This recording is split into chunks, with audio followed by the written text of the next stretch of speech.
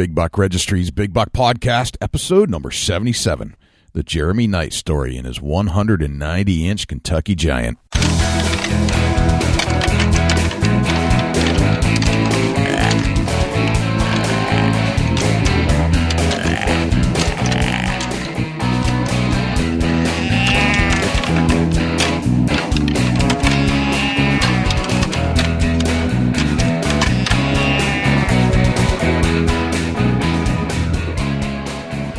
Big Buck Registry is a virtual museum of hunting stories. We preserve a piece of Americana by interviewing and recording hunters about their hunts and experiences from across the country.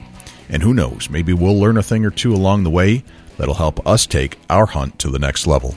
G'day mates, this is Zach Shaggy Slattery from Adelaide, Australia, and I'm Williams & Co. Bow Hunting and Fishing. You're listening to my favourite hunting podcast on the internet, the Big Buck Registry's Big Buck Podcast. My name is Evan Coons, and I'm from Indiana, and I shot the wide load buck. And you're listening to my favorite deer hunting podcast on the internet, the Big Buck Registry's Big Buck Podcast. I'm Jim Stickles, deer biologist, and you're listening to my favorite hunting podcast on the internet, Big Buck Registry's Big Buck Podcast. Hey everybody, it's Dusty Phillips, your host of the Big Buck Registry's Big Buck Podcast, and I'm joined today with Jay Scott. What's happening, Jay? What's up, Dusty? I can't believe you said you're the host, man. I'm the host. You're the co-host. Co-host.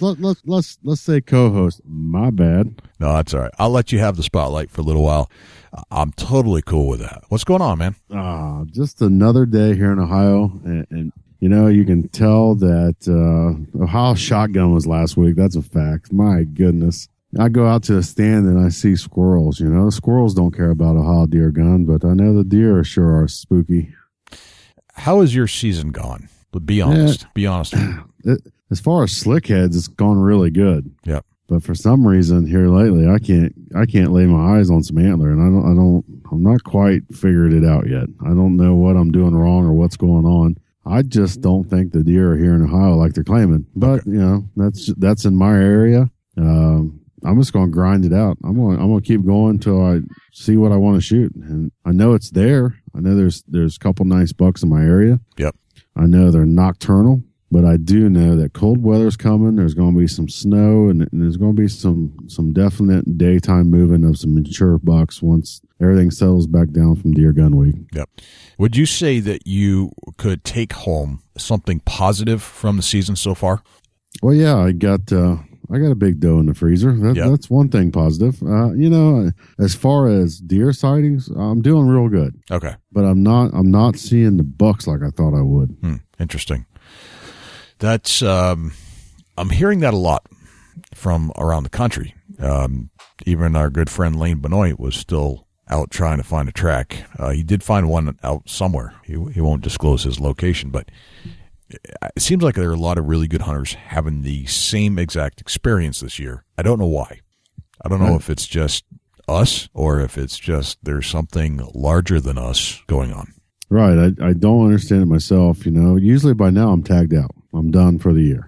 But, you know, there's always a few seasons that it's taken me to the end of the year, you know. Right. We don't go out till February 1st with our archery. We still got a 3-day muzzleloader yet to come, but I'm usually by, November the 18th, I'm usually on the couch watching hunting shows, but this year I got to keep after it. Yeah. I'm in the same boat, brother. I went out last weekend. It was the last weekend of rifle. And I've had some opportunities. I've had bucks in the scope. Just couldn't put it all together for various reasons. Yeah, that's why they call it hunting, not killing. That's right. That's exactly right. I did a good, I had a good buddy of mine, a good old hunting buddy. We went out to this one spot last week. Last hurrah, let's get it done. Did a low sweep of the lowlands and then came up onto the hill and did a little push using the crunch of the snow to our advantage. And pushed walked down through this area, and there was more deer sign, fresh deer sign. I'm talking highways, all made within the last 24 hours. And there had to be so many deer there that it was almost inevitable you're going to see one. Never saw a single deer. It's like we're 3 hours later, something like that. You know what I mean? Yeah, that just tells you that the deer are smarter than you ever thought. Yep. They're built for survival. Oh yeah, they're built to read a situation and make the best of safety. Yep. And when the hunters have become prominent and they're trying to survive and they identify you as a predator, the crunch of a heavy snow is going to keep them moving along. Yeah, absolutely. And they're going to know where to bust away. This is the way it goes. I'd say it time and time again, big mature bucks don't want to die. That's right. They do not, That's right. Now, if I was turkey hunting, or if I was pheasant hunting, or if I was grouse hunting, or even if I was trying to find any other animal except a deer, I found it last Sunday. It's amazing, ain't it? It is unbelievable. When it's turkey season, you can't find a turkey. Pretty much. You can't when you're hunting grouse, you can't find a grouse. When you're looking for a pheasant, you can't find a pheasant. It's amazing how that works. I did, on the way to our spot, I did spot 2 doe that were feeding under a hemlock tree on the way, and we swung around. I jumped out of my truck with my bow, tried to sneak up on them, and the very first step I took into the snow was crunch, crunch, and they were gone. No kidding. Yep. And didn't even have a chance.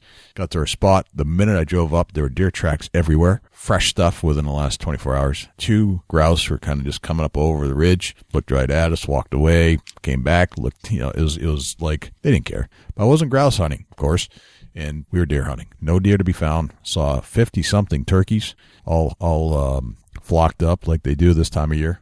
But we're not turkey hunting. We're deer hunting. It's just amazing how that works. It's ungodly. They know. They really do. I'm not a threat. I saw turkeys, small, large, in between the biggest monster longbeards you've ever seen. But did I see a deer? No. So do you think your deer herd's down, or do you think that... I think, no, not in this area where I was. I think their deer are plentiful there, and we were just not in the right area. Gotcha. I think they were there about 3 or 4 hours before us, and we might have pushed them out, or there were some other hunters. I found other hunters' tracks that had kind of gone through the area, sort of. So the snow was so loud and crunchy that if they heard that, the whole herd probably got out of there before we even got to the spot. That's my guess. Yeah, well, I wish we could get some snow here. That's something we're lacking this year is snowfall. Hopefully it's to come. It's mid-December, and the future's calling for snow here, so we'll see what happens. I think that once the snow hits, this guy is going to be in the stand a whole lot. Nice. Well, I'm going to give it one last hurrah tomorrow with the bow. We have one more day of bow, and I'm going to try to get to a spot where they're hanging out and just sit down. Is Sunday it then? Sunday's it, man. It's it for the season. Dang. After that, I'm going to do a little ice fishing. And then it's going to be turkey season come spring. And that's what I'm going to be focusing on. Right on. Late season here in Ohio is, man, it can be unbelievable. It could be, if we get the snow or some freezing rain, it could be some of the best sets of the year, That's what I'm hoping for. Yep. I asked you the question about, have you found anything good about the season so far? And the reason I asked that is because I've actually, because of where I was hunting, why I was hunting, I actually got out to some new spots that I have never seen before and found some spots like this one I was talking about. I've never hunted that spot before, but it held more deer. 3 different spots that I went to held more deer that I have never hunted prior. So it was an experience to learn. Is almost once the snow fell, now you really had a good idea where most of the deer are hanging out in spots that other hunters probably haven't realized yet. That's the cool part about snow. And, yes. I'm kind of jealous of New Hampshire style hunting. If it's not posted, you can hunt it. Right. Boy, you're in real trouble here in Ohio if you're on land that's not posted because you're supposed to have written permission.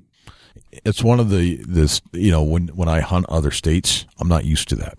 Yeah, it's definitely coming to you would be different because I'd just go, so I'd go till I'd found a sign. Heck yeah. That's the best part about New Hampshire. You got a rifle, you got some distance you can shoot. Let's take a walk and bump something up and get a shot off. Yep. You just go until you're told to stop by a sign, a yellow sign or an orange sign in the middle of the woods somewhere. It's craziness. Yep. And then, but if I were using that mentality somewhere else, I'd probably end up in jail. Yeah, absolutely. You'd have some tickets and some fines, and Yeah, it definitely wouldn't work here in Ohio. But, I always wondered, and then that's a question that you've answered over the last couple of years here, that if I had access to roam all this land, if I could get a mature buck harvested yearly, every year, no matter what, I had all this land, why wouldn't I? But that was always a question in my mind, that if you could hunt unlimited ground that's not posted, if you could really take advantage of it, well, it's not as easy as it sounds, is it? Nope. The deer are still smarter than you are, or not necessarily smarter, but they have better survival instincts than you're prepared for. Right. I agree. Yeah. And we don't, granted, the example we're using for me, or you're using the example of me for New Hampshire, we don't have as many deer. So if you could do what we could do in New Hampshire, in Ohio, no doubt you'd have higher success rates because you have more deer. Right. It makes me think that, I'm going to take a 2-mile hike. You come walking with me. So we're buddy hunting. Right. That's my thing. I'm going in 2 miles, just drive the woods to me. Yeah, and that's kind of what we do. Right. You either jump on a track, or you get a buddy, or you get a couple buddies, and you kind of push an area with humans and get them moving. Right. That's the cool part about having big land to travel on. Exactly. It's like public. It's all public land unless you're told otherwise. Right. That's cool. Yep, that's very cool. Yeah, to me it's totally different. And here I get on an 11-acre parcel, and that's all I got. Right. And everything around me is no hunting. Right. And we all adapt to our hunting styles based off of what we're given. Oh yeah, absolutely.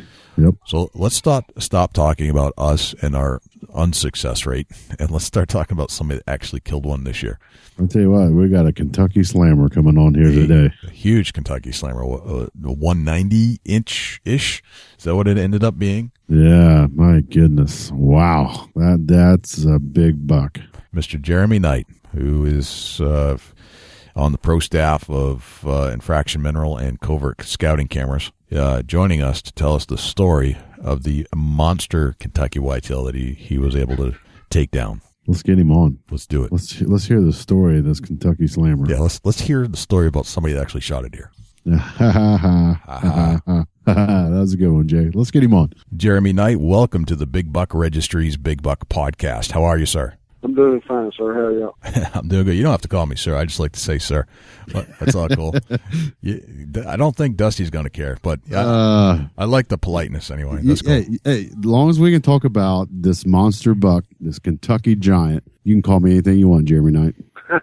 Yeah, you can call me anything you want to. You're shooting bigger deer than I am, so that's a heck of a. You can do whatever you want to do. I've just been lucky. Just been very lucky. Luck has a huge role in whitetail hunting. I have to agree to that. Luck kicks in whenever preparation and patience and all that meets.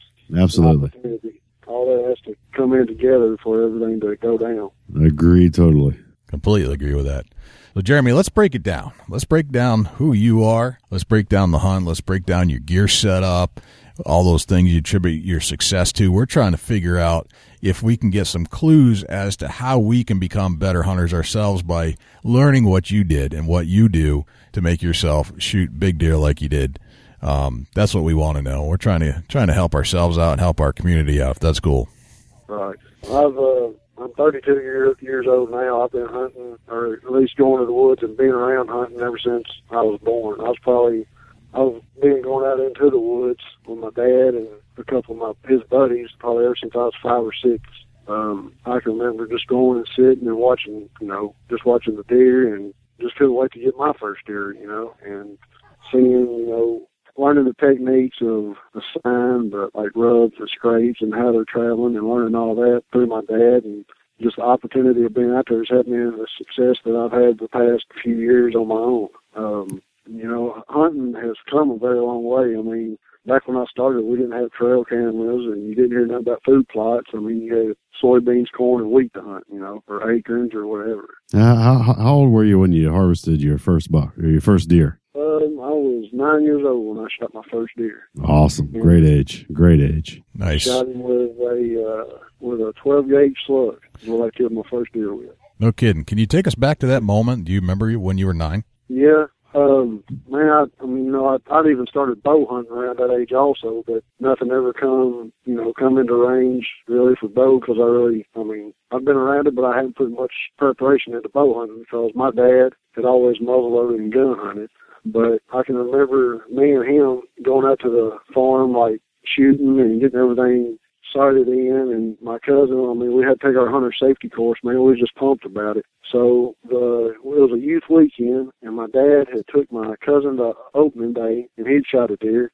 And, I mean, I just couldn't believe it. It was, like, ecstatic. I mean, it was like Christmas Day, you know. He killed his first deer. I was pumped for him. And then the next day, we went out, and, you know, we hunted that morning, didn't see a deer at all. In the afternoon, I mean, it was closing down. It was getting close to dark.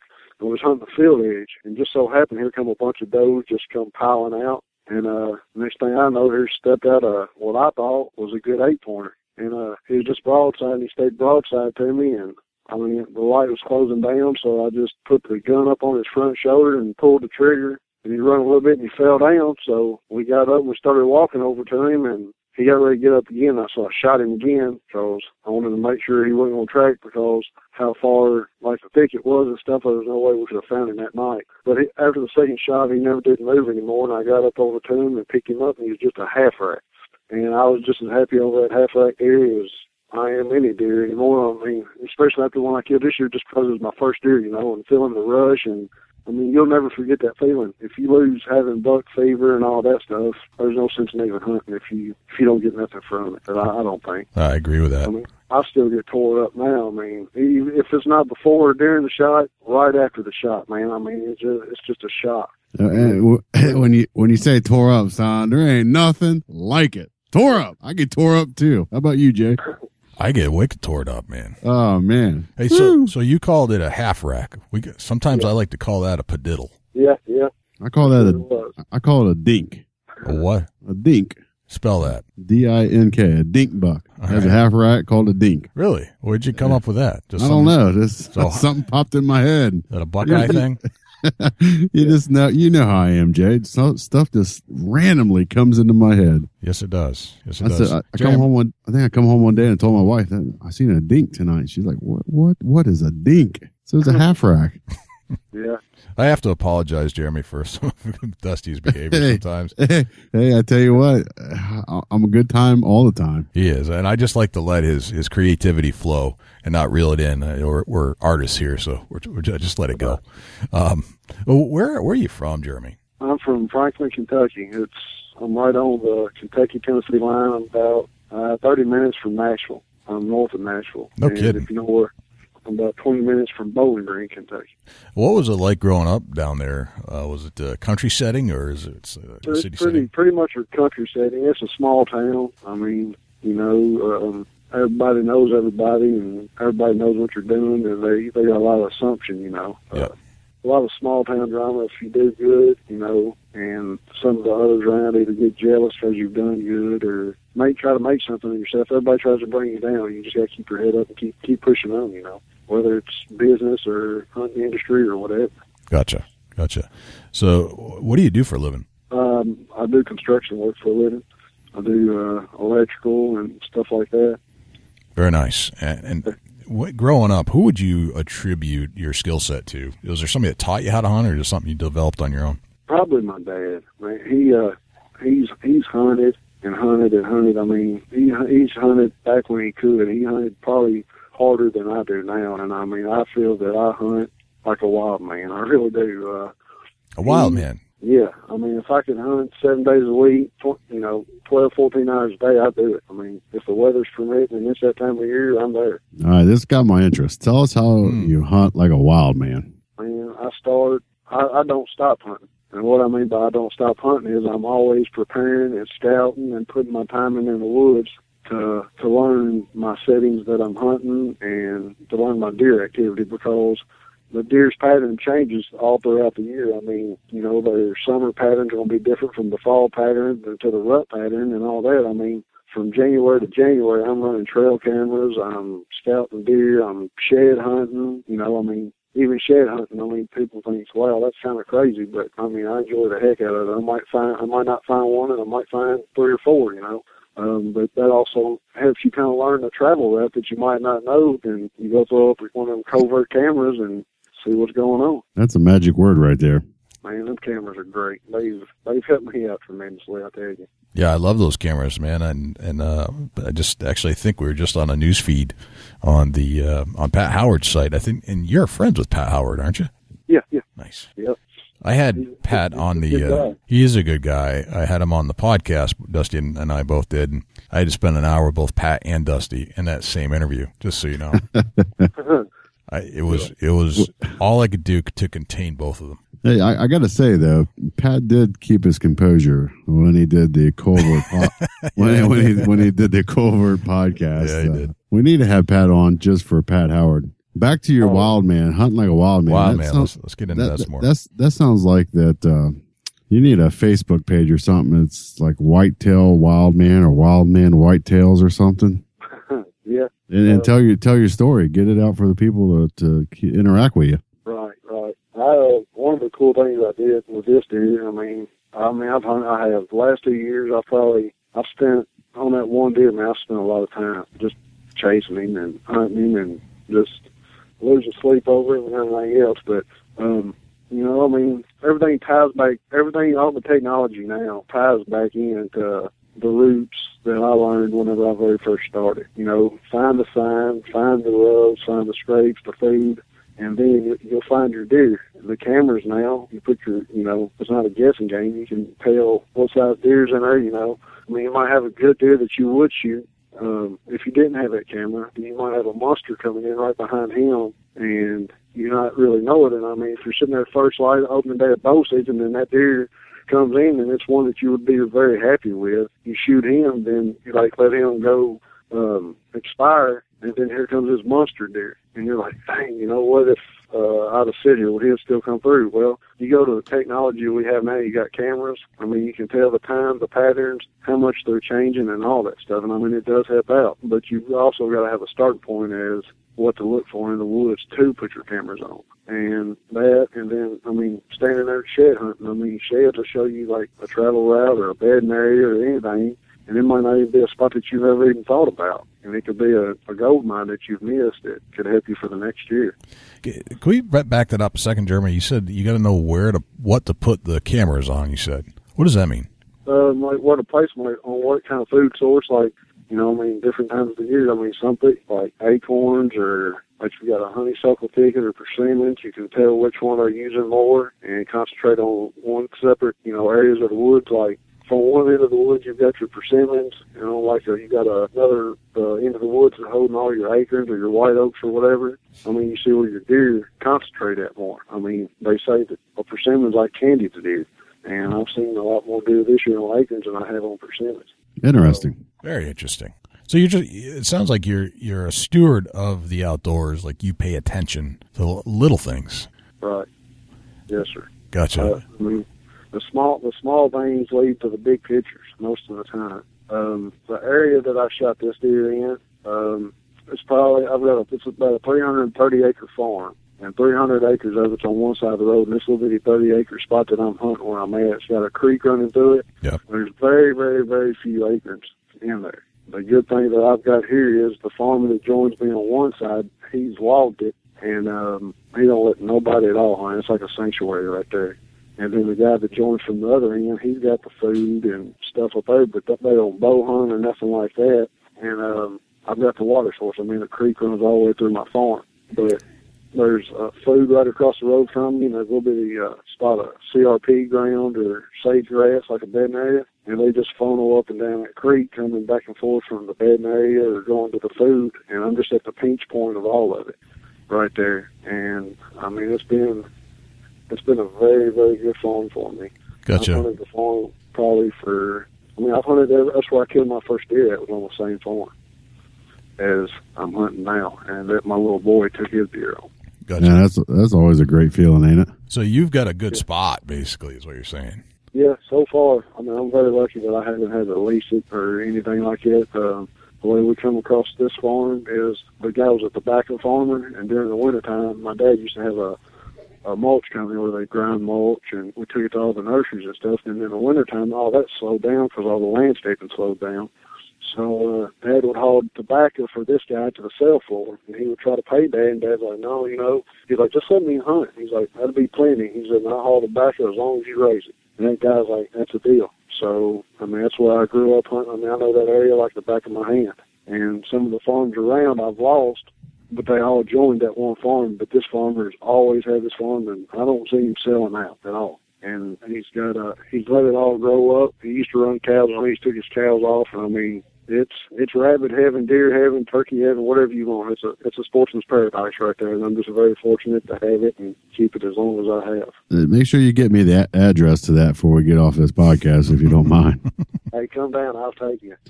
Whoa! All right, now we're talking. I'm not too far away from you. I might take you up on that, Jeremy. That's fine. I've got a camera out right now. I'm trying to find one for my little boy.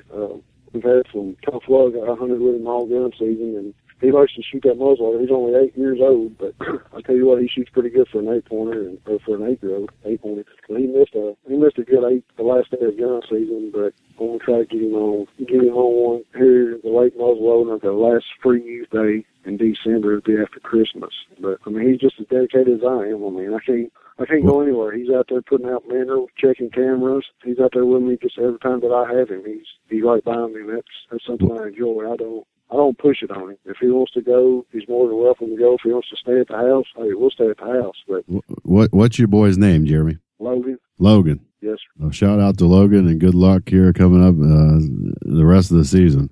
We're going to give it our best. I have a feeling that's just like, of course you are. I mean, you're going to be out there no matter what. Oh, yeah. We don't have to push you, prod you, encourage you. You're there, man. It's in your head. Yeah. It's in your blood. I'm deer hunting. I mean, even whenever I'm turkey hunting, I'm still deer hunting. All right, absolutely. You do that too. Interesting. I do that. Yeah. I do that same thing. Coyote hunt. It's all connected, right? It's just, I mean, that's the point, is that all this stuff is connected. One season, I mean, the seasons come and go, but it's all one big season, and you're always picking up clues and tips on what's happening in each part of your woods that you're hunting or scouting. You never stop. You never stop scouting. Is what it comes down to. No, sir. I stay in there as much as I can. If I'm not working, I'm in the woods. Well, God's willing to let me go, I'll keep going. I mean, I don't plan on changing. Gotcha. I don't blame you. Let's start breaking down some of your setup here. I'm looking for clues or some other clues. We got one good piece of this puzzle, is that you got a really good spot, and that you're surrounded by this. It's not really protected area, but it's a sanctuary of sorts, and you're right at the point of it with your land and your creek. Is that correct? Yes, sir. All right. Yes, sir, it is. So that's a big piece of the puzzle. But just because you're there doesn't mean that you're going to be successful. There's got to be some other stuff that you do in preparation. I'd like Dusty to kind of break down your gear setup and all that stuff that you think you do specific to you to make you successful in the field. Yeah, one thing, I mean, time's a big part of it. Preparation, I use an infraction deer mineral. It's really helped my deer a lot. Helps the health of the herd also, you know. I mean, it's not all about harvesting an animal. It's about hunting and keeping your animals healthy. If, you know, giving them what they need to grow the antlers and to keep their immune system and all that up, you know. We know old Dusty Clark down there from Infraction. Yeah, he's a good guy. I got hooked up with him last year, and his product's working. I mean, he's second to none, and I'm glad that he's doing good for himself. You know, what's interesting, as we're having this conversation, Dusty and I are live on Facebook. We've been tweeting on Facebooking on our accounts saying that we're talking to you tonight. And so far, Pat Howard has jumped in. Dusty Clark has jumped in. The only person we haven't heard from yet is Allison. Just a matter of time. Just a matter of time. Yeah, I talked to Allison a few times. I wrote a story about the hunt for this deer after I harvested him, and you know, just told the ups and downs, and basically like what I'm kind of telling y'all about, you know, how I prepared for it and stuff like that, and just about the chase for him. I mean, it's like chasing a dream. You know, he got last year I'd say he was probably a 150-inch deer, and I mean, just chasing an animal like that, there's not very many deer around this county that's that size. And right, absolutely. Let's get in a little more detail. We're going to start out. What kind of camouflage are you wearing, Jeremy? I use Mossy Oak breakup, Moss Oak Infinity. I use a scent blocker camo.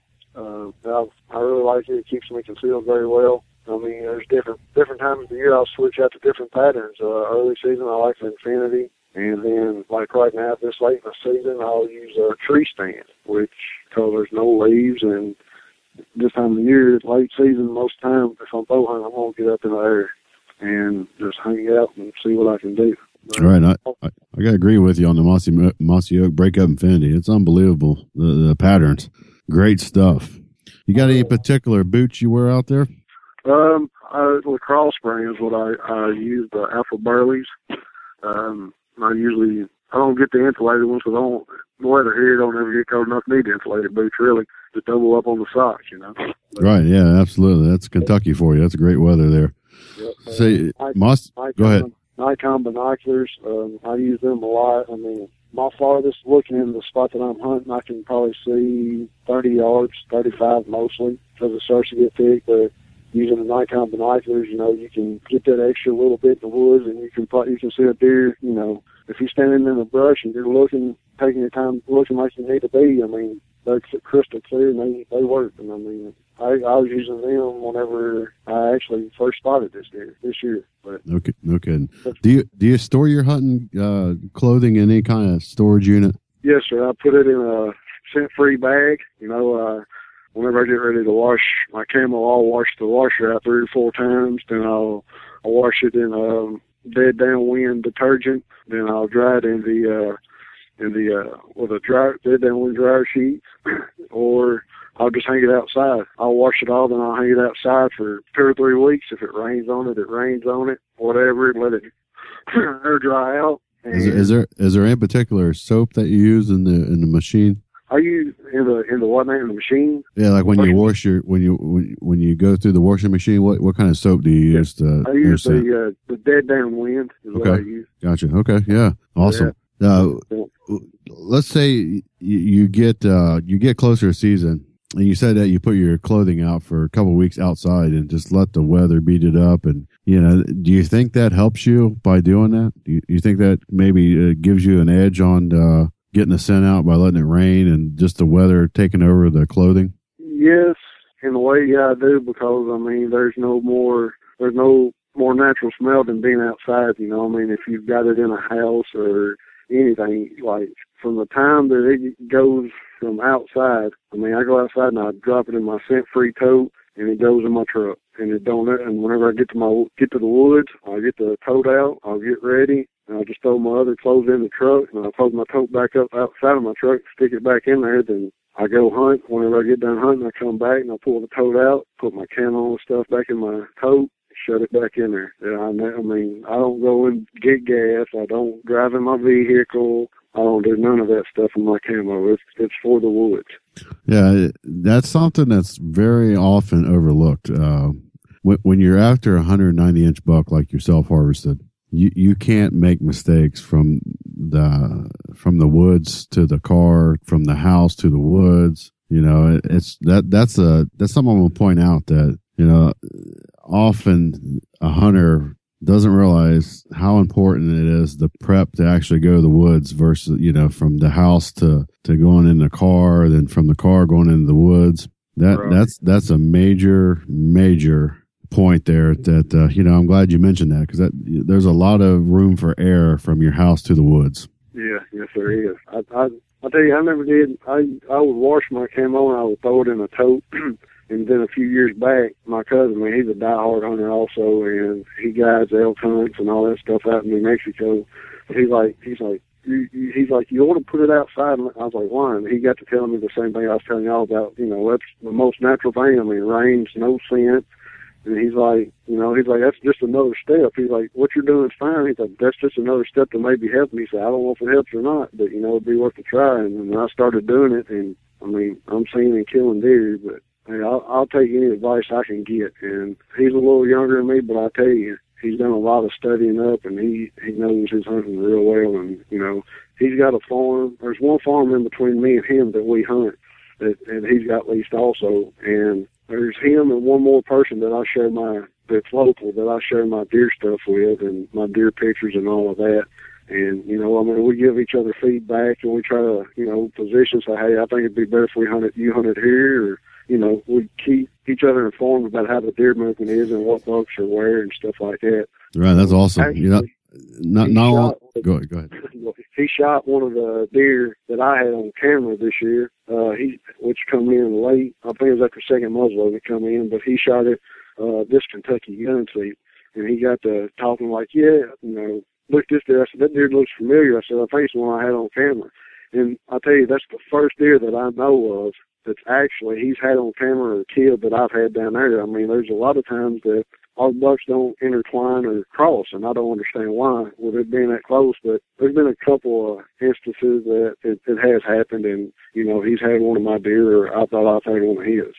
So you guys down there claiming your deer then? Yeah, it's kind of bragging rights, I guess. Right. He got me here. I think it was back before bow season started. I had a coon hunter. I was having two big deer come in. This deer that I harvested and one more big deer come in together, and I had a coon hunter come up on camera, and the deer I harvested went missing for a couple of weeks off my camera, but the other one was pretty regular. And he called me one day. He's like, your big deer's at? And it's like 2 days before season opens. He's like, your big deer's up here on my camera. And he hadn't hung a set because he wasn't having no shooters or nothing on his camera up there, so he didn't hang no set. And he said, I'm going this afternoon and hanging a set. And he said, I'm going to get that deer. I was like, man, I thought, hey, I said, we don't have deer. I was like, whoever's meant to kill that deer is going to be the one that kills it. I don't care how long you watch it, how long you fed it. I don't care what you've done. I mean, that deer's going to change pattern, and if it's meant for you to kill it, it's going to kill it. I was like, I'd just be happy for you to harvest it as I would for me, as long as he don't get run over or something like that. At least one of us will get to enjoy it, Yeah, absolutely. I've been accused of tying deer up and shooting them after I tied them up. That sounds familiar down there. Well, that's what you do. Yeah, that's what I do. Yeah, I wish this year I must have let too many loose. I guess you need some stronger rope, apparently. Something. I'm going to go with cable. There you go. Let's talk a little bit. Let's talk a little bit about your bow and what kind of bow are you shooting, and get into the arrows and broadheads. Just kind of work us through that briefly and touch bases on it, and maybe tell us how long you've owned the bow and if you name your bow and all the good stuff about your bow. Man, I've shot Matthews since 2000. I mean, I've shot a lot of Matthews. I'm one of those that if I didn't trade every year, I was trading every other year, But at the start, it was like January or February of this year, I went in to get a new Matthews at my local bow shop hunter's den over in Russellville. And I went in and I was talking to Alan, and I was like, I want to try one of these new Matthews. And I think it was like the Chill or something else. And I was like, so I went and shot it, and I was coming back out. I was like, man, that's a pretty sweet bow. And I was like, I want to check out these Elites. So I want to try one of those.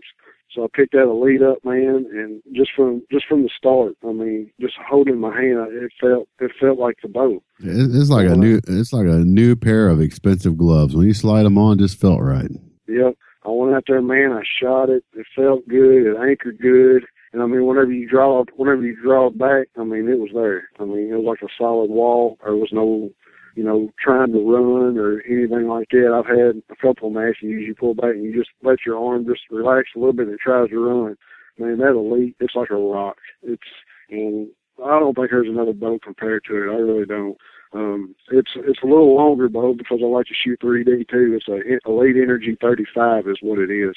And I mean, I shoot 3D, then I'll turn around and I go deer hunt with it, No kidding. Yep. So kind of a multi-purpose bow and works for both then. Yes, sir. Yes, sir. Awesome. Sure does. What kind of arrows are you pushing? I'm shooting the Black Eagle Carnivores. Black Eagle Carnivores. Wow. Yes, sir. I'm saying carbon, correct? Yes, sir. It is a carbon arrow, and it's not like some of your other carbon arrows. I mean, they're not. They say carbon on them, but they're not all carbon. You can put a flex on some of your carbon arrows, and I mean, you can tell that it's going to have a little bit of a bend to it. I mean, it's not going to exactly go back to perfect shape because it's not all carbon. But I've done some reading up, and the Black Eagle Carnivores and your gold tips are, from the readings that I've read, they're the best, all carbon. If you flex them, they're going to go back to the shape. And it's like a .0001 straightness. And I put them on and I put a muzzy on the end of it, and it's all over. I mean, it tunes just fine. I run a helical, a 30-degree helical on my veins or on my blazers. That's what I shoot on my carnivores. And man, they stack them in there. What kind of muzzies are you shooting? They're the, I can't think, they're the muzzy. They just come out with a big shit. No biggie. Are they fixed or mechanicals? Yeah, they're fixed. They're fixed blades. They got a little bit of a helical on the blades with them also. Muzzy had just come out with them this year, and I picked them up over at Allen's. He was telling me about them, and I tried them. I've never shot a mechanical broadhead, and the reason being, if I get a shot on a deer, I don't want to have to wonder, well, I wonder if this damn thing's going to open up, is it going to do its job? Because I want to take any kind of screw up out of the equation. I want to know if I mess up, it's my fault. It's not because I had a mechanical malfunction, like my sights was loose or my broadhead didn't open and now this deer's going to run off and I'm never going to find him. I want to know that everything's legit, that whenever it comes time for me to do my job, it's me. It's not my bow. It's not my equipment. Everything's on me. Gotcha. Yeah, right. Gotcha. I see that. That's everything's tuned in, ready to go. That only fault can be is you, right? Right. Which, I've seen pictures of these guys that shot these deer with these rage, and my goodness, the holes that they put in. But what happens whenever you go to a shoulder or something like that with them, I've shot deer in the shoulder. I've shot my first buck I ever shot, I shot him in the shoulder. And that mud, it done its job, But not all broadheads and it just depends on what kind of luck you're having that day, shooting him in the shoulder, right in the shoulder, because some broadheads don't like bone too well. Right, yeah, absolutely. Have you been shooting muzzy the whole time then? Yes, sir, I sure have. I shot Exodus a little bit, but only thing I shot with those was a turkey, and he didn't go too far himself. But yeah, I've always shot muzzy, and I doubt I ever changed. Right on, gotcha. Yeah, that's cool. It seems like once you find something that works for you, you stick with it and stand behind it. Yep, let's get in a little more of a setup as far as where you're hunting and kind of what, not necessarily where, unless you want to give me the GPS coordinates. We're way good with that. But let's get in a little bit tell us a little about like the terrain. Say you're good to your woods, and what do we kind of get us in the whole experience of what you give us a visual of what your setup is and what the terrain is right there where you particularly harvest this buck. Yeah, see if you can get us paint us a picture of the landscape that we're dealing with here, just like we'd never seen it before. Describe it to us like we can't see it. All right. It's mostly whenever you come into the road where I usually park at, there's a bunch of grown up cedars with some sage grass, and what it does, it runs down to right at the edge of the creek, and then it turns into hardwoods. That hardwoods, the creek kind of splits up part of the hardwoods. There's probably like a 20-yard section right before you get to the creek of the hardwoods, and it runs from one end of the farm all the way to a road. And then my creek runs straight through there, and that's where all the bottleneck and the pinch point is. And it's mostly just undergrowth, really, and small trees and stuff down around where I harvested my deer. And as you go back up to the south end of my farm, it opens up and it runs up onto a ridge, and the creek bends on around, and then it turns into some it's got a few acorn trees and some persimmons, and the ridge just runs all the way along until it gets to the next farm down there. Then it just drops off to flat. And on the bottom side of the creek, it's got there's some cedar thickets, and there's on the other side of the farm where it joins right there's a bunch of laid up tree tops and it's mostly just dead there. If you were to take an overview of the whole farm, where I killed my deer, and in that section, it's mostly just like a big bedding area. And there's not no really open woods. It's just a thicket. Like I said, you see like 20 or 30 yards. And that's the farthest shot that you would have in there. There's no 50-yard shots or nothing like that, and that's sitting on the ground. That's pinned down to eye level with it, that you can have that far of a shot. But if you go up on the other south end side of the farm, it opens up a little more acreage and stuff like that, and the deer use it. But I've concentrated on this end where I'm at. I've run cameras all over the farm, and most of my deer movement, my scrapes, man, there's scrapes there every year. I can go tie ribbon on the trees, and that year there's going to be a scrape there, and it's going to be probably one of the most active scrapes in the area. I'm talking about like the size of a car hood. and I can get within a couple of trees of where that scrape's going to be at every year.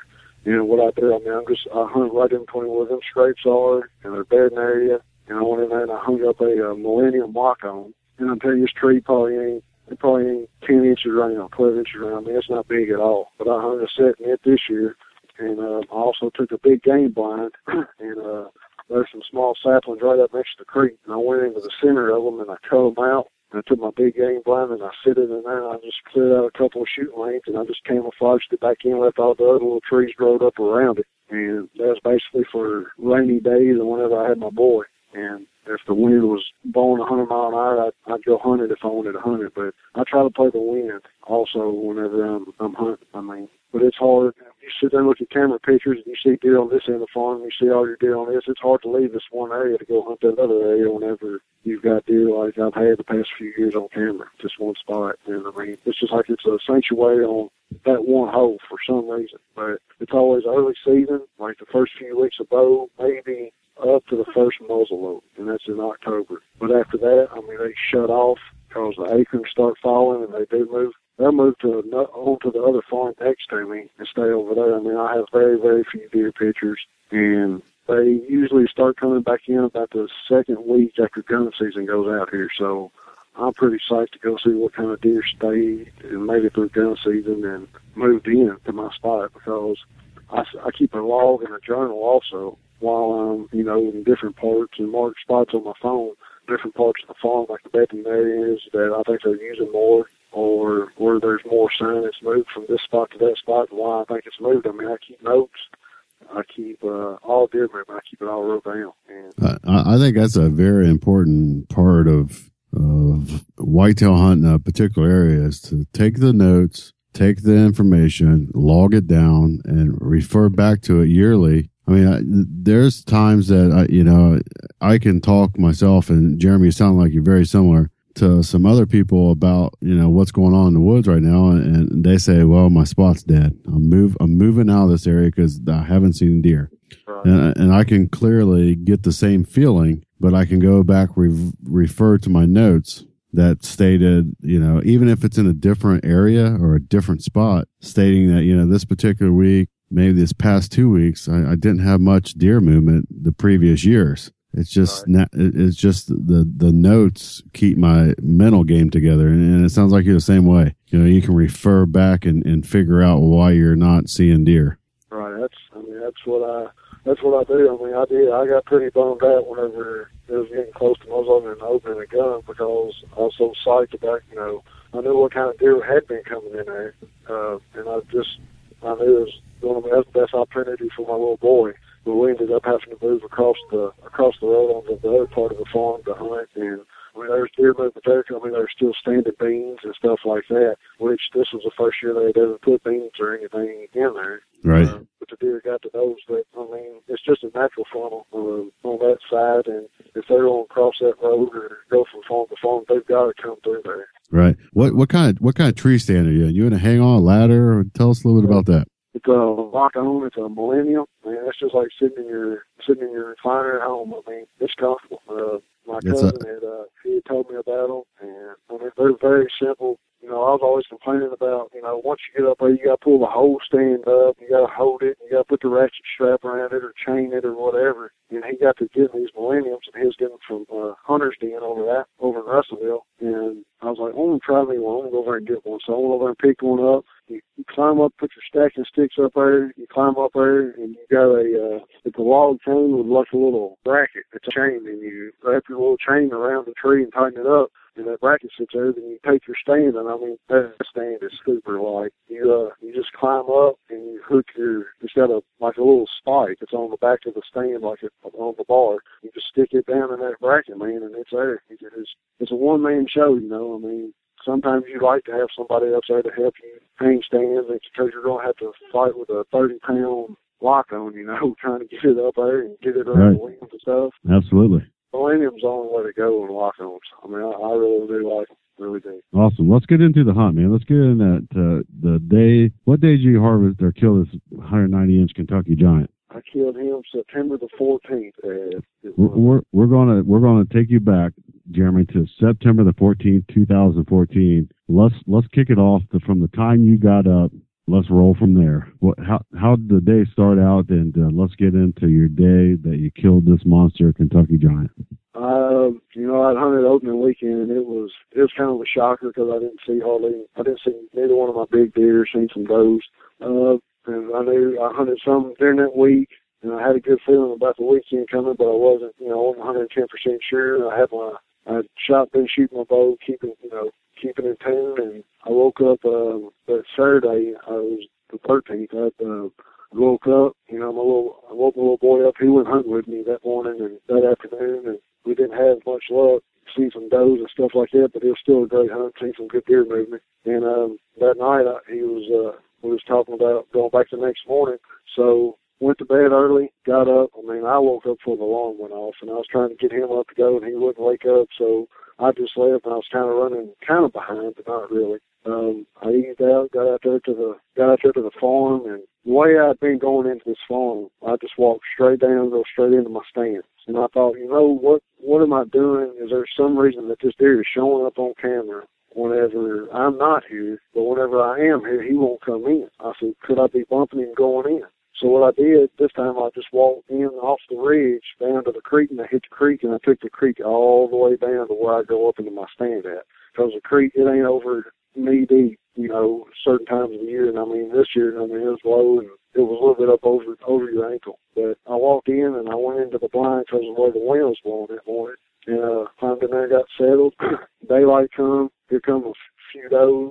And so one of them had a set of twins. They was all playing around and stuff. And the turkey got the pitching down. And I was just enjoying the moment, but I was still looking for that deer. And every few minutes I'd pick up my binoculars and I'd scan the brush and just seeing if he wasn't standing over it, looking, checking in. But, the deer looked pretty good up to about, I'd say 7 or so, 7:30. And then it was just like you turned them off. And, I got to thinking, I was like, well, maybe the way that I come in didn't have no effect or nothing like that. And, I was just sitting back enjoying being out in the woods, relaxing, just being away from the everyday life, Right, absolutely. And it was about 8:30, somewhere at night. I had some turkey working down the creek bank from the north. And I was just sitting there in that big game blind, just sitting there looking at, studying them, just watching them feed down through there. And while I was sitting there watching the turkey feed to me, a deer just walks in between my binoculars, like in the vision, and I could tell it had a rack. So I took my binoculars down, and I was like, oh, there's a buck. And as soon as I turned on it, man, I seen the kick. He got a flyer that comes out on that one side, and I caught a visual of it. I said, that's him.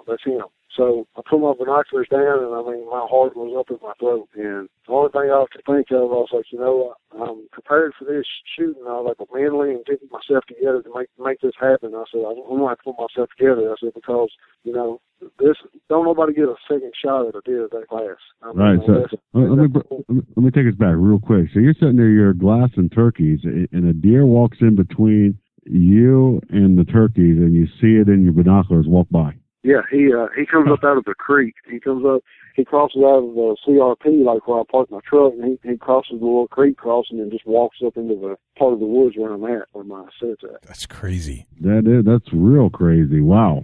All right, keep going. I'm into this thing now. So we got him in the binoculars. So I'm sitting there, and I check him out, and I find it, and I know it's him, so I set my binoculars down, and I started having flashbacks of what happened last year. It was the deer come in last year, and I was shook up.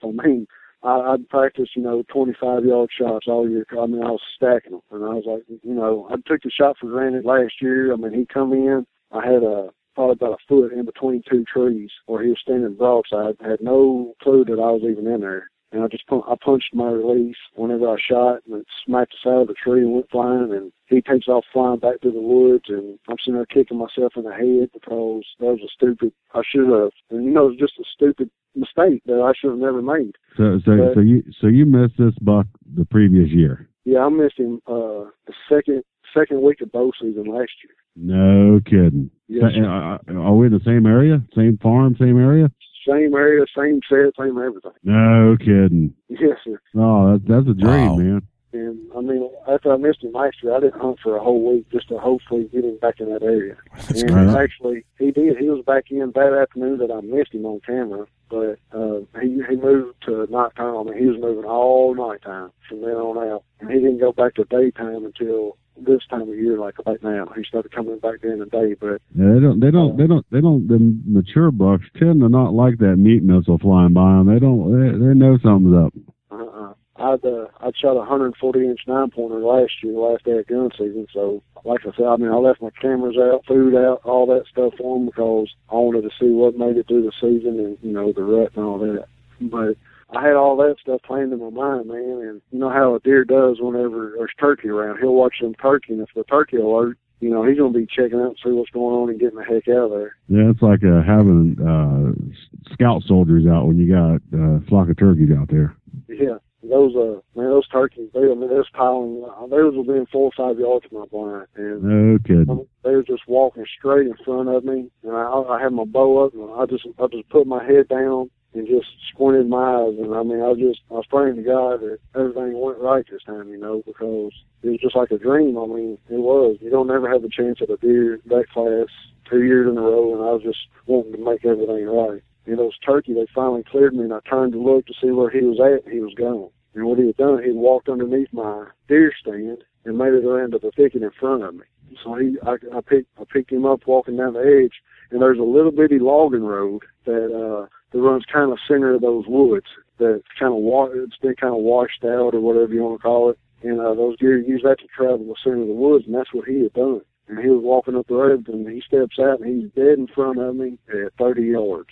And I'm still trying to gather myself, and he turns, and he walks like he's going to walk to the south end of my farm, but he goes up, and that's how my camera shows him too, is coming in from the south end. But what he was doing, he's walking down that thicket, and the camera wasn't catching him there, and he's making a loop around one of these trees, and he's coming into the mineral and all that that's right in front of me.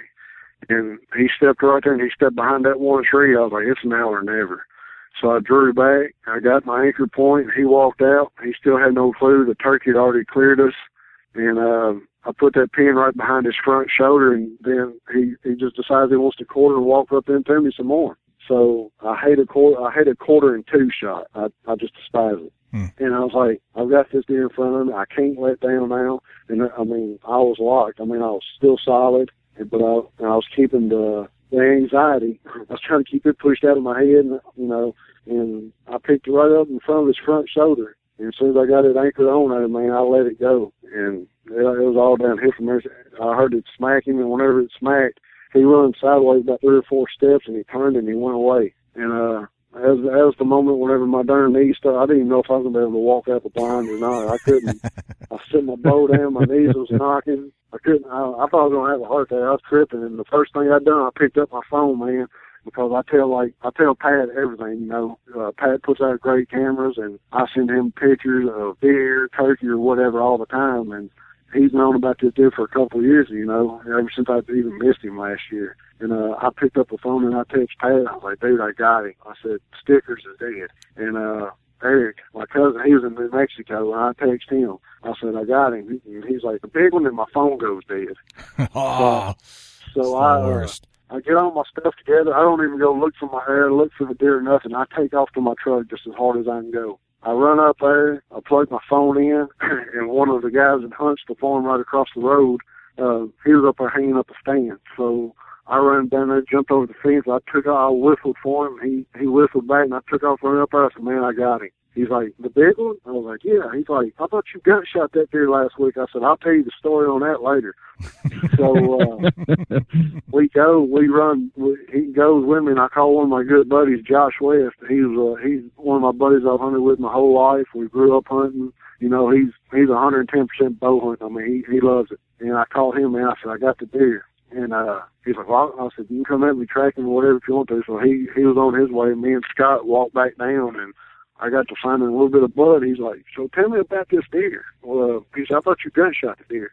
I said, I'm going to tell you like this. I said, hey, you say you've got friends. I said, but whenever it comes to deer, you have no friends. I said, I've heard of people trying to move in around me and try to hunt it there and get permission to the same farm as I've got. And I know people that hung stands on the property lines because they've seen this deer. And I said, I did tell people that I gut shot this deer. And I said, the reason is because that would make them quit hunting. And it did. I mean, they were taking down the stands like the next couple of days.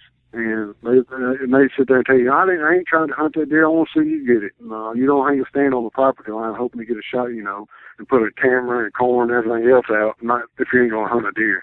But I said, it worked. I said, I don't care what they believe now. I said, I know where he's at and I know whose wall he's going to be on. I said, if we can find him. And we walked down. After we got done talking, we walked down. I found some blood and had some, you know, bubbles in it. And I was like, well, and he's like, where'd you shoot me? I said, man, I aimed right in front of the front shoulder, hoping it would come out behind the back one on the other side. Behind the front one on the other side. And he's like, all right. He's like, well, it looks like he might have got a lung. And then Josh calls, and he's there, and I show him the blood. And he's like, well, it looks like you got a lung or something. There's bubbles in it. We go to tracking the deer, and, I mean, we're going through some crap. I mean, it looks like, it's just a bunch of tree branches and thick crap. I mean, he went in, I don't know, a rabbit couldn't even go in, it looks like at times. But I got through there. I think I was running on adrenaline, but I got through there, man, and there was one part of the wood, there was an old dead tree, and there's blood, and I was like, there's blood going over this tree. I'm going to walk up here and check it out and see if I can find it. And Josh is like, he's got to be in here somewhere. So I walk up there, man. I step up on that tree, and there he lays. And first thing I said was, oh, my God. And they're like, what, is that him? I was like, yeah. And, I mean, it was just everything just hit me all at once, you know. It was kind of emotional, and happiness and, you know, hard work and all that stuff finally paid off. But seeing a monster like that laying in front of you, I mean, the first person you got to thank is God, because, I mean, he's the one to give us our lives and these animals to hunt. I mean, you know, and he's the creator. And, you know, he's the one that wakes us up every morning and says, hey, you know, you got to live today. You know, I mean, I was just thankful that he woke me up that morning and let me do something that I like to do. And I was very, you know, being thankful for friends to come help me look for the deer, and just everything paid off. And it was a wild experience, you know. I mean, he is a good deer, and everybody said, they're like, you wouldn't be able to tell me nothing. You might as well quit hunting now if you kill a deer like that. I said, it's not about how big the animal is or what he scores. That's what everybody's caught up on anymore, is what a deer scores. And that's not what it's about. It's about putting in your work and your work paying off, whether it's a 190-inch deer or if it's a 120-inch deer, you know. Right. Absolutely. I mean, right. It's just all about what pays off. That's awesome. Yeah, that's an awesome story. What a great story. Jeremy, that's one of the most mesmerizing stories I think we've ever heard on the Big Buck podcast. I was with you word for word. It's unbelievable, Jeremy, that Jay's quiet the whole story there. Yeah. And it was, I mean, it's just like it's just like a book. I mean, play by play, I mean, just feeling it, you know. I mean, it's kind of like the other podcast I was listening to the other day. She, whenever she's explaining her hunt, you know, whenever you tell about a hunt or harvesting a deer like that, you want to tell every step, because every step means so much to you. And it's just hard to leave a spot out, or, you know, a part out of the story about a hunt on a deer like that of a lifetime. Right. Absolutely. It was mesmerizing, and yeah, I clam up when I get interested in stuff. It's my natural behavior. So, Jeremy, you got me, man. You got me hook, line, and sinker. That's good. Yeah, I was listening to Jody's podcast the other day, and yeah, I tell you, she really went into detail about hers also. And I mean, you hear stories or you read stories in magazines, and you just get burnt out. And then you've got the ones that really keep you on the edge. Once you want to know what's happening next, or you think you know what's going to happen, then it's something totally different happens, and that's what keeps it interesting. And, you know, that's what hunting and everything's about: staying on your toes and just living to see what happens next and what's going to go on in the future. Right. It's one of the things, like, you know, we talk about past podcasts, and we're talking with Jeremy Knight, who obviously killed a monster buck, but it's the story that's told by the hunters that's so grasping. You know, that's like the definition of the Big Buck podcast. We want the story in detail from the start to the finish. We want to know everything. We want it to be like you're right there sitting next to the person that released the arrow or pulled the trigger. You know, that's what's awesome. And Jeremy, that was a great story. And man, it was hard for me to kind of chime in because I was so involved with the story myself.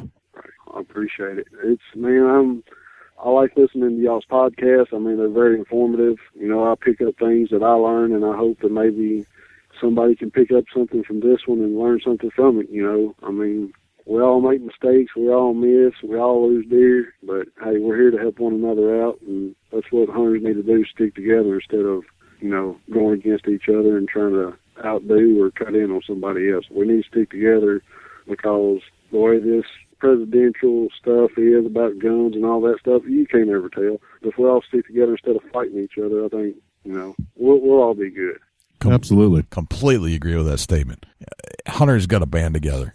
And, you know, there's so many people trying to take away our privileges and make it hard for us. And listening to Jody tell her story with the passion that she did, listening to you, Jeremy, tell the story with the passion you did, this whole love of the outdoors and hunting and deer hunting is alive and well. And because there are so many against us, there's only one thing to do, and that's to stick together. Right, it is. I mean, we're all not perfect. You know, we all make mistakes, and there's people that call themselves hunters that makes mistakes, and that's what everybody wants to see, is somebody make a mistake, whether it be a hunter or just anything that the media or anything can feed off of to blow up to make somebody look bad. That's what they look for. They don't ever look for the good in what they do. You know, like hunters for the hungry. I mean, they give to families that, you know, that don't have much, but you don't ever hardly hear nothing about that. But you see somebody that talks about, well, he's got blood all over him in that picture. They want to knock on that. Well, that's animal cruelty, or,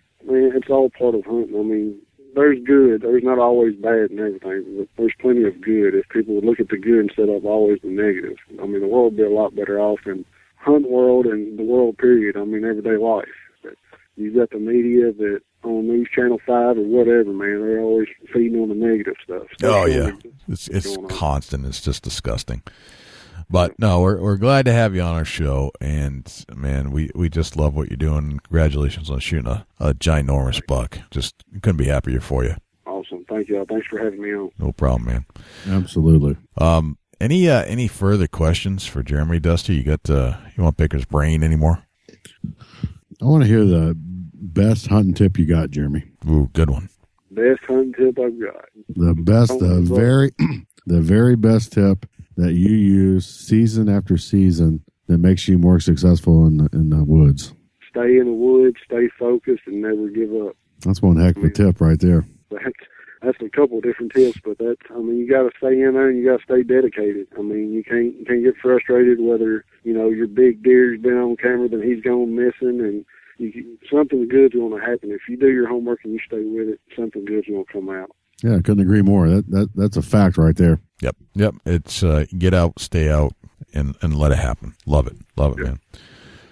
Well, Jeremy, this has been awesome, and I can't thank you enough. It is an absolute pleasure and honor to have you on our show. You tell one heck of a good deer story, and you're one heck of a great deer hunter, and I would love to have you back on again in the future as you continue down your quest to hunt down the big bucks, and let us know kind of how you're doing it so we can hopefully learn a thing or two about how you did and basically put it into our repertoire of things or how to hunt ourselves. Awesome. Sounds good. I hope y'all have a good season also.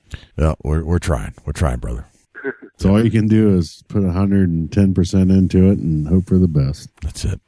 Yep. That is it. Yep. Well, man, once again, it's just, you hear a great deer story, and as you said, I was mesmerized and I shut my mouth, and that's a good indication that I'm in. I'm listening. I'm in tune. I'm listening to the whole breakdown. Yeah, I was thinking you fell asleep, but after I figured it out, you was freaking deep into that story.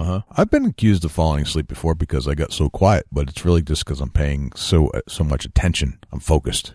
You know, that's what it's all about, Jay. It is. That's what we want out of these stories, to really get you involved as a listener get you involved in the story that's being told right in front of you. I mean, that was one awesome story. Jeremy Knight, kudos for a monster buck in Kentucky. Yes, kudos for what you did in the field and what you did with us tonight on the mic. Just awesome. Loved it. Yeah, absolutely.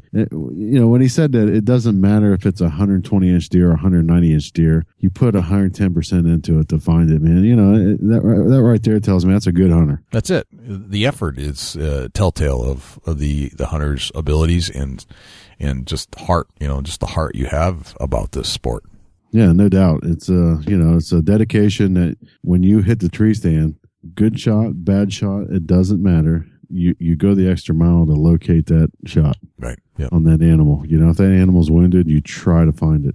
And everybody makes mistakes. And I'm here to tell you that you're not going to kill every deer you release an arrow at.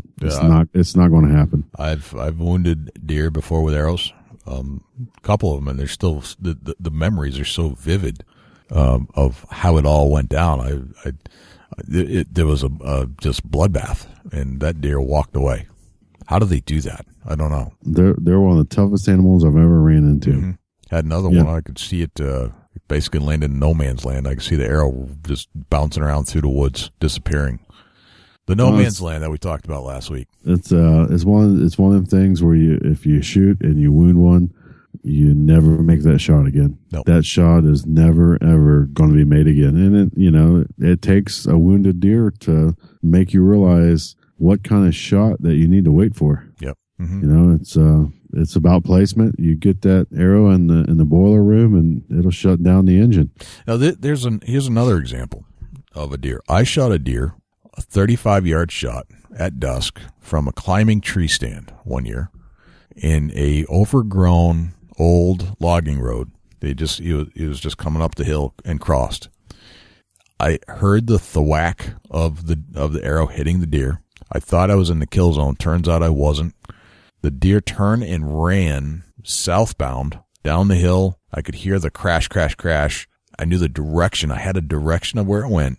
Not a single drop of blood anywhere to follow. The next day, it was opening day of muzzleloader. When I shot, it was the last day of the day prior to muzzleloader opening.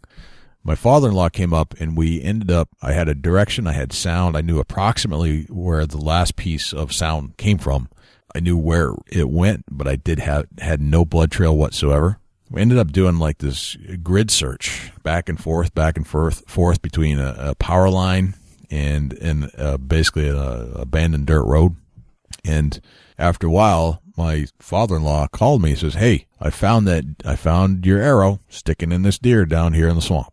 And he had just basically seen the whites of the belly, but still no blood. And went down, sure enough, it was the buck that I had shot the night before. 350 yards later. It's craziness. Yep.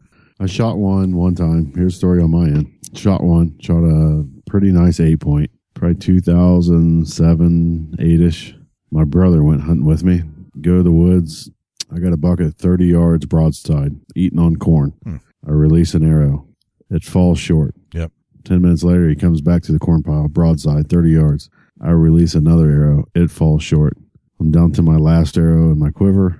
The buck walks right back towards me, straight on, straight head on, walking straight to me. He gets it about 15 yards. I release another arrow, sticks him in the neck. It's the only shot I had. I aimed for the esophagus, dead center, hopefully to penetrate through the chest. Yep. I shoot. I see the deer run off. I see my fletching sticking out of his neck. The rest of the arrow is whatever, 20 inches deep. He runs off, goes into a thicket. It's all cedars, downhill. I'm thinking, man, hopefully this works. This was a pretty deadly shot. I felt good when I released the arrow. Long story short, we go back to the truck, give the buck some time. I look at my bow, and the string's frayed. Have no clue how it happened. Have no idea it's there until I get to the truck. Yeah, that's why I'm shooting short of the buck. So we go back in. Gotcha. We go back into the woods. About 2 hours later, it's dark, and we hunt for this buck. No blood, nowhere. We look and look and look, no blood. My brother's like, "You didn't hit him." I'm like, "I'm telling you, I shot this buck in the neck. I could see the fletchings was the only thing sticking out." Well, what had happened is that arrow went in and it sealed off. The hide sealed around the arrow. It was angling downhill shot. So I shot him, on a downhill angle. So when the arrow went in, the opening was higher than the actual damage. That buck ran about 250 yards down into a thicket. And the only reason we found that buck that night was my brother was down in there 250 yards away from the shot. And he found something that looked like it was pushing itself downhill. And still no blood. So he's literally on his hands and knees crawling through briars, cedars. It was the nastiest stuff I've ever got into. Yeah. So finally, about 40 yards into that, my buck was piled up right there. No kidding. If it wouldn't been for us grid searching, pattern back and forth, circling, and he located in push marks, we probably would have never found that buck. Right. The grid search, and this brings up a good point, the grid search is a useful technique with a couple of people, just gridding, back and forth. It has recovered bucks. It recovered my buck. It recovered one of your bucks. It is a useful technique in a buck where you have no blood, but you hit him. Yeah, definitely. That's it's something that worked for me, and it's something to definitely try, especially if you're in the thick stuff and where you have zero visibility at a distance. Right, exactly. So that's a good tip. Speaking of tips, do we have a Chubby Tines tip of the week, Dusty? We do. And I'm going to get into cold weather gear. You got to get yourself dressed for the elements. Yeah. If you go out to the tree stand and you get cold, your hunt is over. So my tip of the week is to spend the money, get the right equipment before you head out for cold weather hunting. If not, your hunt is over. That's a great tip. Now, being from the Northeast, very important for cold weather, but keep in mind, if we have snow, we're moving, so you don't need as much as you would if you're sitting in the stand because you're gonna be burning some calories. What do you use in the stand when it's like 15 degrees? What kind of gear are you wearing? I'm actually layered up with fleece. Fleece is awesome, man. Love fleece. It's it's a great thing, and I layer fleece. I start out with a base layer of fleece, and then I go to another cover layer of fleece. Yep. And I layer another layer of fleece on top of that. So I'm in 3 layers of fleece pants with a rain suit over top of that, leggings. That's for my britches. Yep. I Mossy Oak Infinity Breakup, or Mossy Oak Breakup Infinity for my cover outfit. Yep. But on the top end, I got Under Armour for the base layer. I got the Under Armour sweatshirt for the second layer, and a fleece layer over top the Under Armour. And then I do the rain jacket coat, which is quiet, and it's it's almost wind resistant. Yep. So it cuts the cold climates as far as the wind, and if it starts snowing or misting or raining, I'm covered there. And that's how I go in. I wear wool socks. I got 2,400 gram Thinsulate boots. I wear a fleece neck gaiter, a fleece hat, and fleece mitten finger gloves. Awesome. Very cool. That's my cold weather gear. That's your setup. Beautiful. I'll give you my cold weather setup that I had for last weekend in 25-degree weather, all day, windy, not raining, just windy and cold. I had a layer of Under Armour, just the base layer, kind of spandexy kind of stuff, scent control, but a good thick thermal layer, but flexible. Then on top of that, I've got my kind of like a scent lock bottom pantsuit that is not super conditioned for cold weather. It's not like there's a layer in between. It's not built for cold weather necessarily, but it is going to give me a layer of air. So there's some kind of a break between my skin, the Under Armour, and the outside. Then I've got almost like a fleece cotton on top of my Under Armour. And then on top of that, sometimes I'll put a layer of fleece, but generally it's just a jacket on top of that. And then I got an Under Armour hat, not too thick. And I actually found some of my old wool gloves that are really thin, generally speaking. But when you're moving around, I was amazed at how warm they are. Usually it's just like a fleece glove, but those were wet from the hunt before the day and they still hadn't dried out. So I just found some old wool gloves that were not just basic stuff, but man, they kept my hands warm the whole day. My boots are 1,200 gram Thinsulate, kept my feet very warm all day, and just literally had my lucky socks on. super thin socks, just kind of drawn up underneath the Under Armour, and all day tracking in 6-inch snow, 25 degrees. My feet couldn't have stayed warmer. They did not get wet. They did not get cold. It was like the perfect temperature all day. Nice. That's the difference between you and me. I'm still hunting in a tree stand. Yeah. And man, I gotta layer up and get settled in for no movement and be able to fight off the cold. Right. And if I were sitting still, I'd be wearing some different clothes. Right. Absolutely. You just got to be prepared for the elements that you're hunting. And like I said, you go out there and you sit there and you get cold, you can forget it. You're miserable. It's not enjoyable. Yep. You stiffen up. It's not fun. It's not fun at all. This makes you not want to go back the next day. If you can go out there and be comfortable, be warm, and enjoy yourself, man, it's night and day difference of what your hunt's going to be like. You ever thought about getting one of those, like, I don't even know what they call them. This, like, basically a sleeping bag for your stand. I think it's called a heater bodysuit. That's it. You ever tried that? No, I have not. I have not either. I've heard some guys that had some great success, so it was just like sitting in the living room all day, and it was 20 below. The only issue that I see with that is archery equipment. You have to unzip and come out of it. Right. It seems awkward. Yeah, it seems different. I'd say, maybe rifle hunting sitting still or shotgun hunting sitting still, you may be okay because you don't have to really worry about deer coming in at a close distance. But you get into a 25-yard shot with archery equipment, it's going to be a little bit difficult to get unzipped and get out of the heater bodysuit. Right. But I'm not saying they don't work. That's not what I'm saying. I'm just saying it's going to be a technique, and you're going to have to be, as soon as you see deer, be out of it. Right. You gotta kind of plan out your shot, get ready for it. Probably a little easier to use with a firearm. Oh, absolutely. I agree to that. Yeah. But, I'd say it probably keeps you warm, though. I'm sure it does. Absolutely. Well, that's awesome, man. Good tips for this cold weather, late season kind of stuff. How can we find you, Dusty, when we're not listening to the podcast? Facebook.com/Chubby Tines Outdoors. Check me out at Dusty Huntneck, and my new adventure is Antler Life. Us hunters are all living the antler life. Jay, how can people get with you at the Big Buck Registry when you're not on the podcast? When I'm not on the podcast, couple ways. First, I'd like to invite you to join us on iTunes. Obviously, you might be listening on iTunes, but I'd like to, if you're not listening on iTunes, I'd like to invite you to join us on iTunes and come in and subscribe and give us a review. 5-star, hopefully, if you like the show. Free subscription. You don't have to pay to be here. You can just get a notification every single week, let you know that there's a brand new show.